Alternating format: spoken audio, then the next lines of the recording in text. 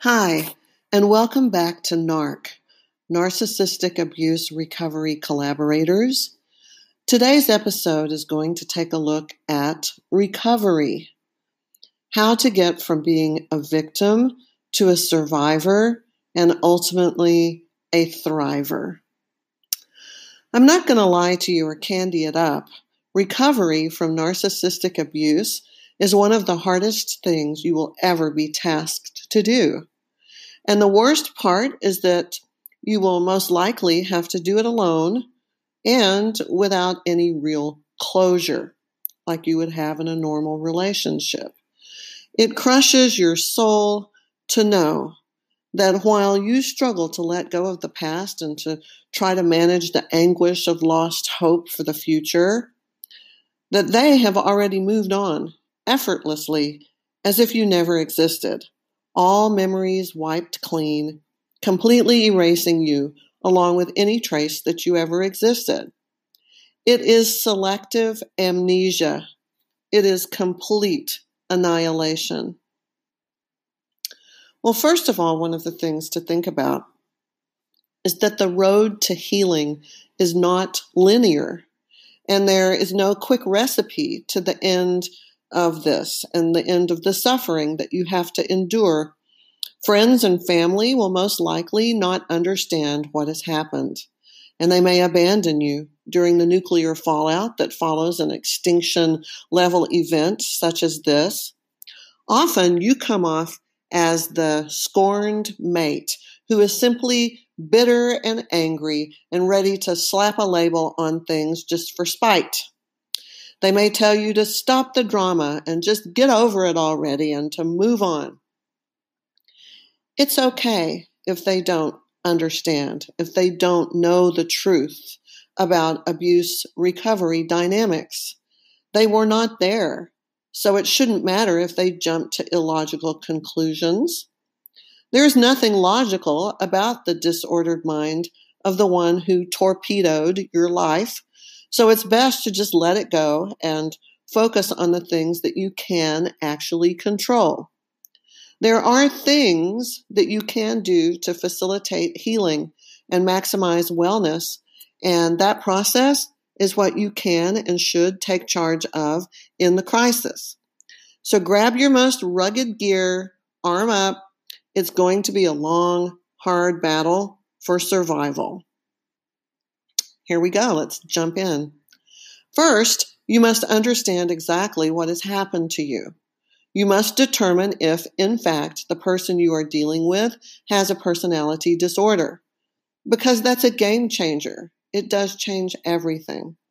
It's usually not clear until the very end when the mask comes off and you get a real up-close and personal look at what has always been hiding underneath.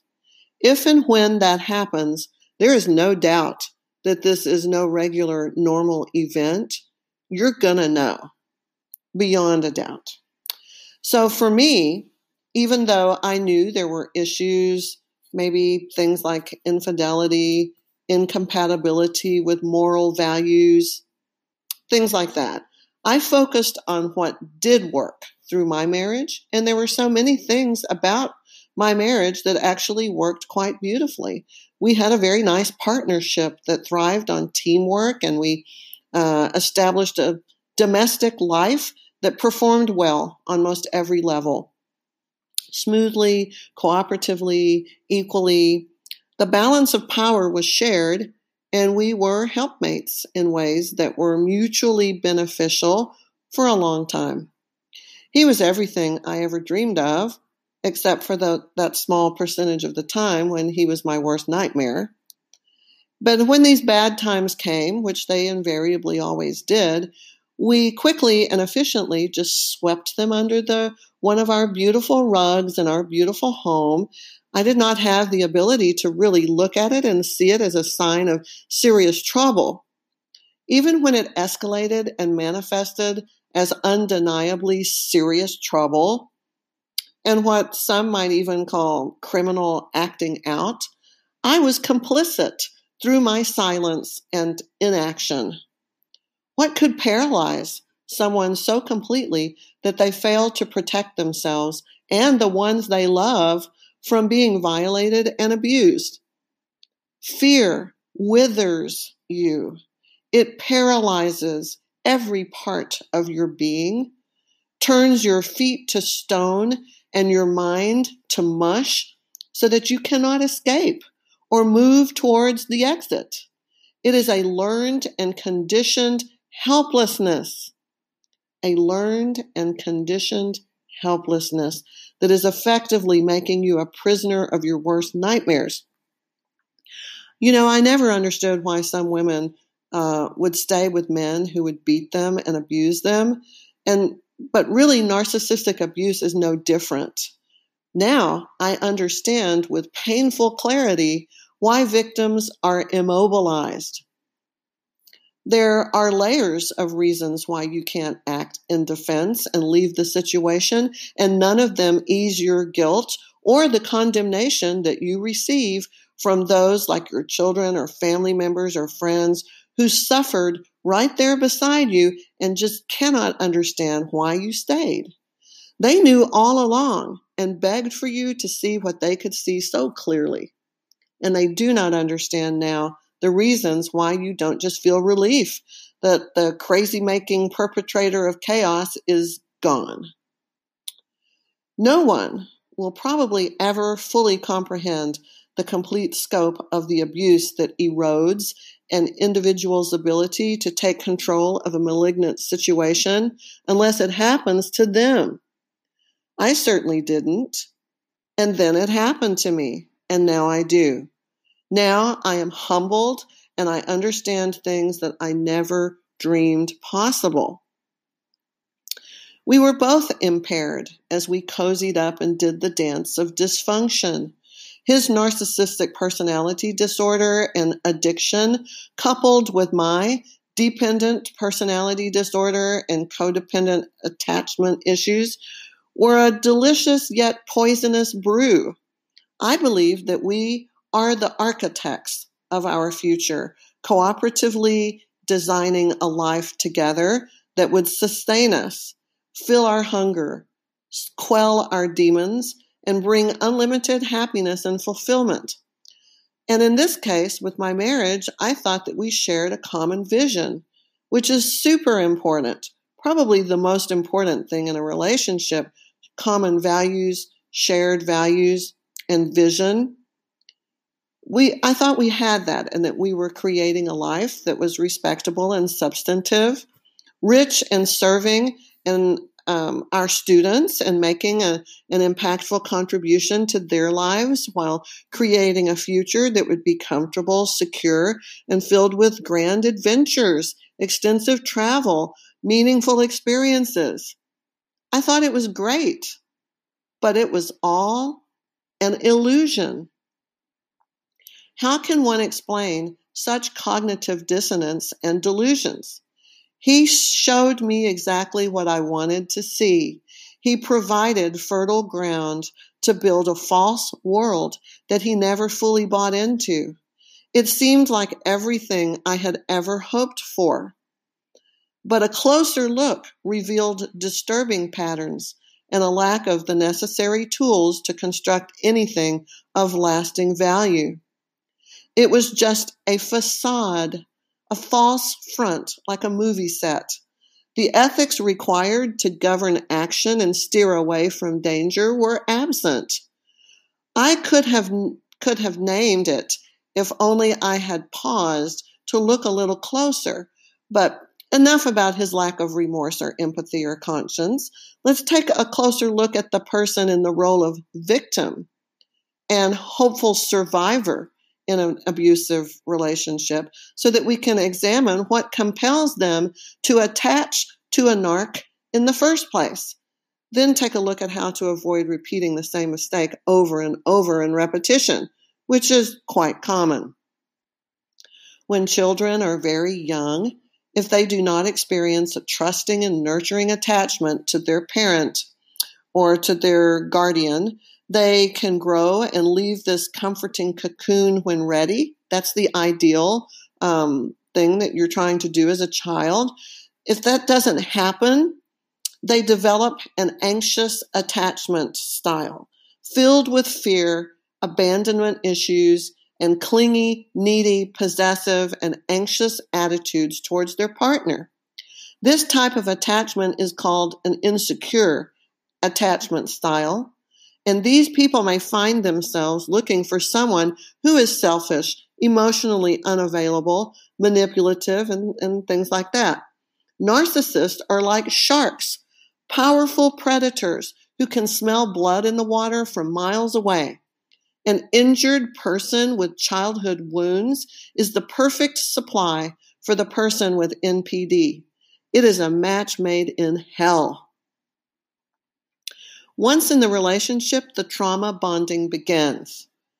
And there is a kind of cult-like brainwashing that causes victims to rally around their abuser in a Stockholm Syndrome, Patty Hearst kind of way.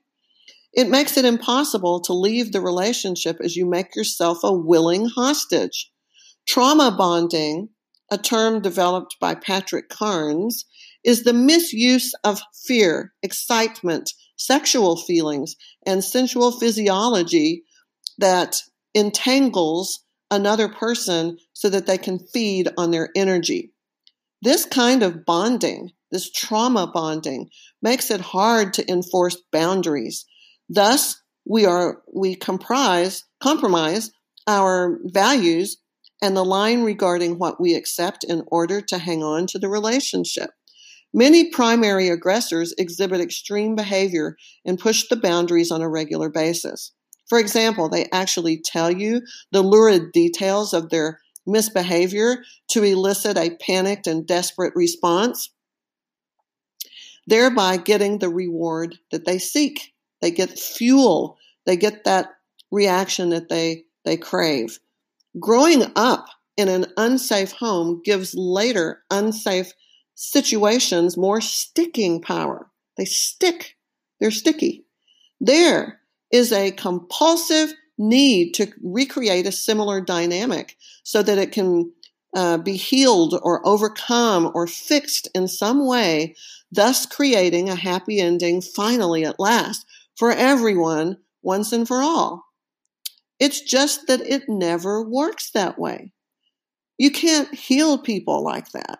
This all has a biological basis beyond any learned response. It is a trauma in one's history that makes the landscape rich and fertile for trauma bonding to occur, because trauma often causes numbing around many aspects of intimacy. Traumatized people often respond positively to a dangerous person or situation because it makes them feel something. It makes them feel alive, feel human, and it also feels very familiar from their childhood. If they can learn to see that part of the attraction, that it's a natural process resulting from their childhood wounds, they may be able to understand those feelings and manage the situation more intentionally. Intense relationships also tend to hijack all of the survivor's ability to relate to others, leading to a chronic state of overload and feeling overwhelmed. While it is very easy to become attached to a chaotic and a disordered person, because they're usually very charming, charismatic, and sensual, it is simply not possible to form a consistent internal object representation about them. This is the word to remember: internal object representation. When separated from the dysregulated narcissistic partner, the urge to make contact is most often irrationally intense. You feel like you're going to die without this person. I know I did for months. There is a biological craving for the emotional intensity that no normal relationship can ever satisfy. It's chemical. It's brain science. It's actual in the body and in the cells, not just in your mind. This, in turn, provides a feeling of being totally alone and empty when you cannot connect with them, and the only way to remedy the feeling is to return to the abuser. It explains why it is so difficult to maintain no contact, and it functions in much the same way as an addiction to a drug like heroin. Some people have even said that withdrawal from heroin is easier than withdrawal from an addictive personality disordered person like a narcissist. The only way to avoid incapacitating pain is to indulge in the drug, thus increasing the dependency with every use, and there you go, round and round in a circle. Another reason victims stay is that they, along with everyone else involved, buy into the con. It's a con. A common controlling maneuver is to deliver a mix of many true statements and then a few lies, which are sprinkled in there, commonly known as I'm going to say it, as the mind fuck. Next, they are masters of something called word salad. That's a narcissistic term, word salad, which is a nonsensical, circuitous type of talk that is designed to deflect, diffuse, and disable. And that's what they're trying to do to you. Deflect, diffuse, and disable. Because they're never going to take responsibility for anything. They're never going to say they're sorry. They're never going to own their mistakes. They deflect, they diffuse, they disable. Try asking a question, expecting accountability, or eliciting an apology. They are not going to give you what you seek. Any effort to confuse or cause doubt can be called gaslighting, which describes actions that make another person believe that he or she is crazy, or that discredit the person by making others think that they are crazy.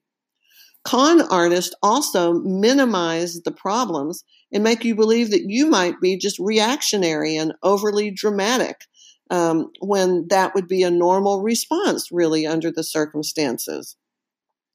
They are also known to do something called blame shifting, where they never accept responsibility for any of their actions.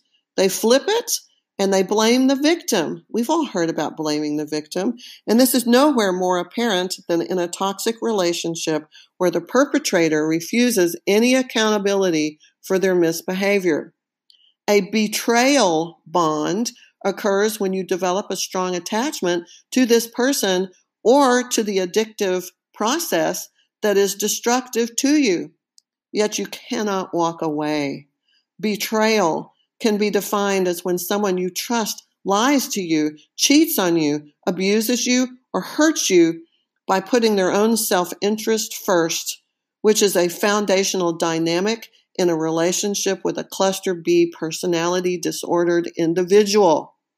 After a period of time, the victim suffers from cognitive dissonance and does not allow, which it confuses them. It's a mind-boggling kind of brain scramble where you cannot recognize what is real from what is fiction. That line becomes terribly blurred. Victims don't leave for other reasons, even more insidious. Their attachment style, empath abilities, and codependency all contribute to a mindset that becomes a prison that keeps them tethered to the narcissist. We think we can fix them, heal them, and love them back to health. We have such empathy, deep empathy for the abuse that they suffered as a child. But, ironically, the things that damaged their development and created their dysfunction are really the same things that took away any capacity for them to feel empathy for other human beings. It isn't that one of the most important things that comprise our humanity is missing. Isn't that significant? That really that's what makes us human. We can try to enlighten them about things like integrity, morality, and honor, But these are meaningless concepts to a person with no capacity for ethics, compassion, remorse, or conscience. They are simply incapable of knowing what those feelings even are. They can fake it, they can mirror you, but they don't genuinely experience those feelings. Sadly, a person without these things becomes a dangerous predator. They cannot feel another person's pain. They do not know what love and intimacy are, and they cannot experience it. And they feel a void that can never be filled. Accepting that this is their true fate breaks the hearts of the ones who genuinely love them, since it means that these people are lost and beyond salvation or redemption. So victim mentality makes you feel like a pathetic, used up shell of your former self, right? You prefer to rebrand as a survivor? I think so. Yes, that's the ultimate goal. Nobody wants to be a victim. We want to be survivors. Prepare for the biggest challenge of your life, though. After accepting the reality of this situation, the next step is to focus on self-care and recovery, and that is not easy, especially for people who aren't really accustomed to doing this.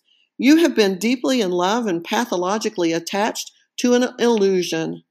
Accepting that your reality is not reality at all and never was is an enormous task. It's scary. It requires a team that can address each of the pieces that need healing. I immediately began screaming from the rooftops that I was on fire and needed someone to throw a bucket of water on me. I had no shame since it was not my fault. I reached out to everyone and anyone in hopes of helping that might help me and give me a hand. You know, you learn a lot about the people you know and which ones have what it takes to help you. Some of the people I thought might come to the rescue retreated and left me to burn. Others that I barely knew or did not know at all stepped up to douse the flames and wrap me in a blanket. I was burned and bloody and raw as I prayed for death to end the suffering. But once past the shock of it all, I summoned enough strength to want to survive. This took weeks. It didn't happen overnight. I located doctors to prescribe neurotransmitter blockers for the incapacitating panic attacks. I got professional therapists together and life coaches to help me heal my wounds. Support groups were really great. They have those on narcissistic abuse recovery. There's Christ-centered programs at the church like divorce care that I did that was really pretty cool. Gives you spiritual strength, and you need all the help you're going to be able to get. Healers in the alternative medicine community. I use them to cleanse my chakras and cut the energy cords. People I could call anytime, day or night, when I went batshit crazy with the dark thoughts and memories. It's a really dark place that you go to. Sometimes you don't feel like you can dig yourself out of it. It felt like I was moving through days in a fog with phantom feelings of the missing limb that had been severed from my being. I built a support network that could help me survive. No one could do this work alone, regardless of how strong you think you are. There is nothing typical or ordinary about it, and the walls you must climb to get to the other side are formidable. Now I am months out, and I still feel underwater much of the time. I am profoundly lonely, sad, grieving. I don't sleep much. I can't watch TV. I never listen to music because they are all triggers and gateways to meltdowns. I'm not sure when this period of mourning will end, but I know to be patient and hope for the best as I try to reconstruct a life without the man who could not be what he needed to be for me or for himself, for either one of us. I know he has tossed me in the pile of disposable items that he no longer needs or ever even thinks about, for that matter. It is a loss of history, the invalidation of our many years together, almost 2 decades. He was my husband. It is that complete eradication that harms me the most. To everyone who knows someone who is experiencing something like this, to friends and family, please be kind. Do not forsake us in our time of need because you don't understand what is happening to us. We need you.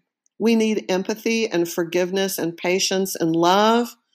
Narcissistic abuse recovery is not like anything you've ever experienced, but it's very real nonetheless.